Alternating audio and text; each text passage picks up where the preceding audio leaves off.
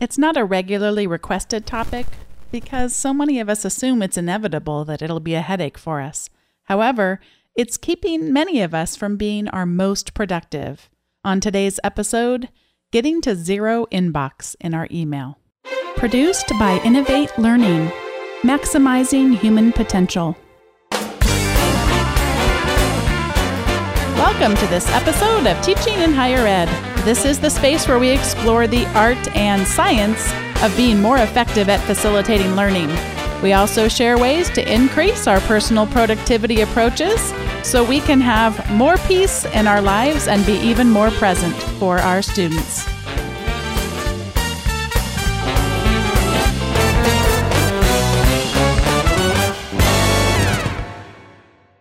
Welcome to this episode of Teaching in Higher Ed. This is Bonnie Stachowiak, and today I am going to be talking about the aspiration, although in my case, I can report as of 4:45 today, the realization of having zero emails in my inbox. Now, does that mean that I've taken care of everything that needs doing? Absolutely not. Instead, what that means is that I don't use my email as a task manager, but instead I use a task manager for a task manager. And I'm going to be sharing with you strategies for how you can achieve the same thing no matter how busy your semester gets.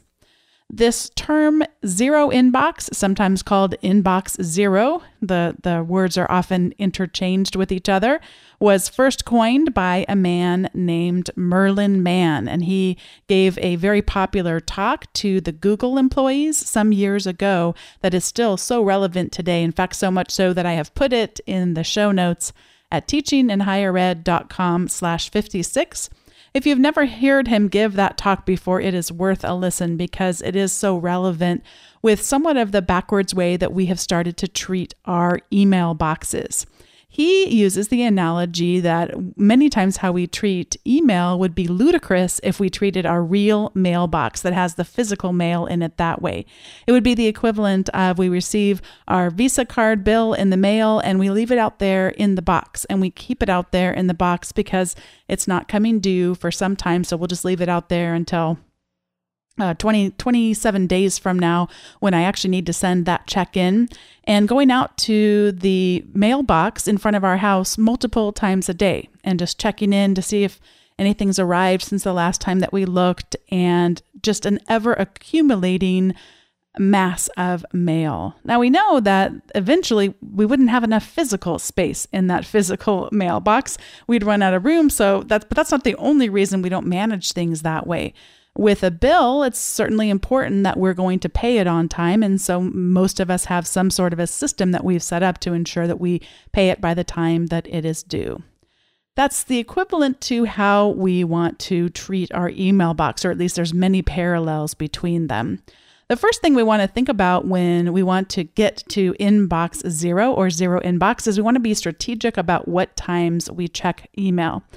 I put this one up front because it's the one that I am the worst at, and I'm the worst at it at all times of the year. I'm the worst of it at summertime. I'm the worst of it during my busiest times of the semester.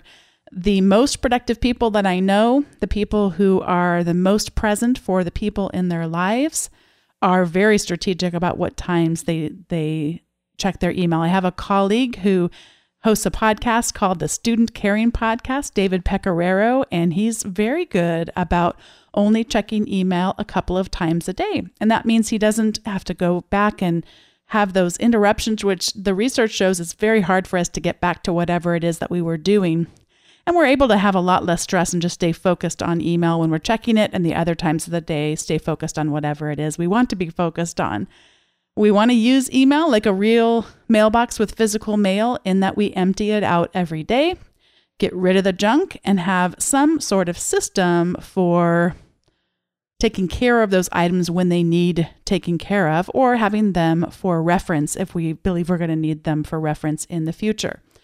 The biggest part of being able to do that is to leverage a to-do list or a task manager. As I mentioned in previous shows, my husband Dave and I both use a task manager called OmniFocus. It's only available on the Mac, and it's one of the higher end ones.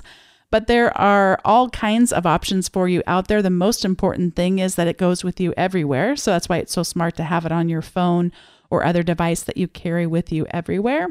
And then you also want to make sure it's something that you'll consult on a regular basis, at least once a day, although probably multiple times a day.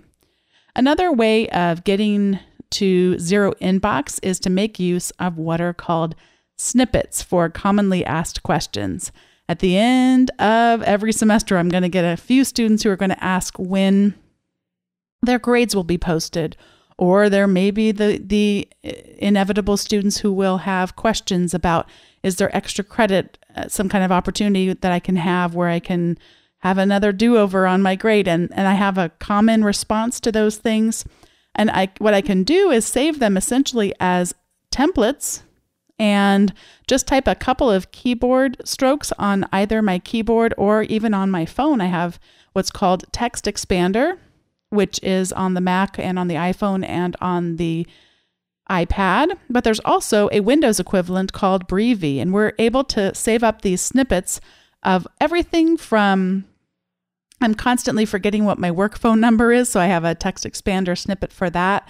I am regularly scheduling podcast interviews, and I have a snippet that will expand to be the website that I use for scheduling those interviews. And I've got these commonly asked questions that I save up there.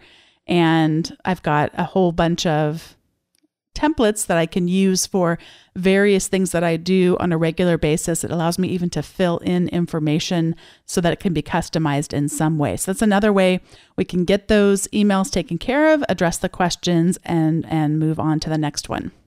The other thing is to schedule meetings. We talked about this in previous episodes with tools that allow you to do this much more seamlessly than email does. The two that have come up most frequently are Doodle or thebestday.com. I've linked to both of those in the show notes at teachinginhighered.com/56.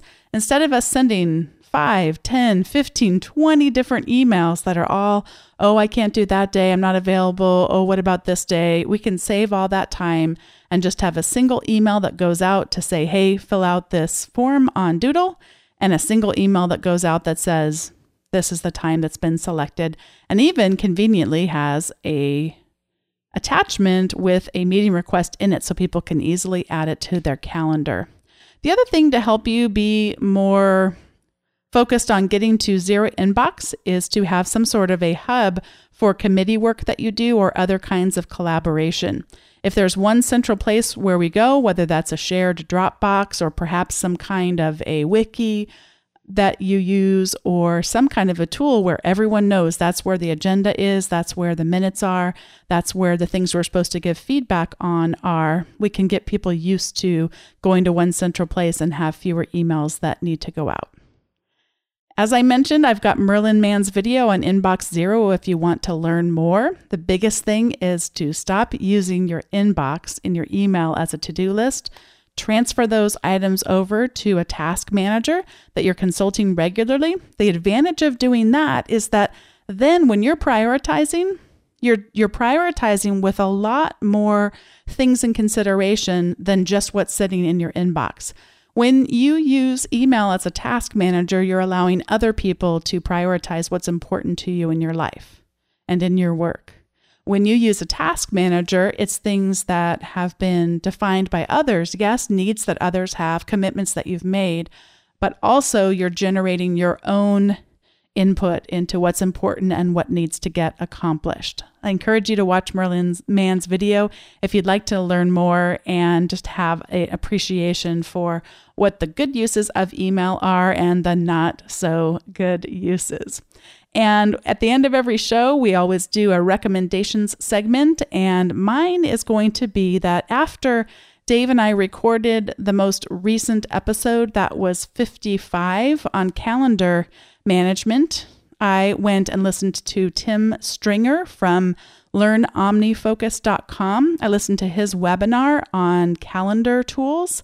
And this is specific for those of you who do use OmniFocus, But it was such a revelation to me, some of the things I didn't realize you could do in OmniFocus to manage your calendar a little bit better, and how those two tools can talk to each other. It was a really nice resource. So if you're on OmniFocus, highly suggest that you check out Tim Stringer's overall website called learnomnifocus.com, and especially that calendar webinar had a lot of good insights for me.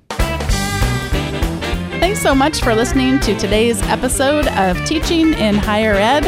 I'm looking forward to some of the guests that we have coming up over the course of the next few weeks. As always, if you have suggestions for the show, you can give that input at teachinginhighered.com/feedback. And if you have yet to subscribe to the weekly updates, you can do that at teachinginhighered.com/subscribe. And that'll get you the weekly show notes from these podcasts and an accompanying article on either teaching or productivity. Thanks so much for listening, and I'll see you next time.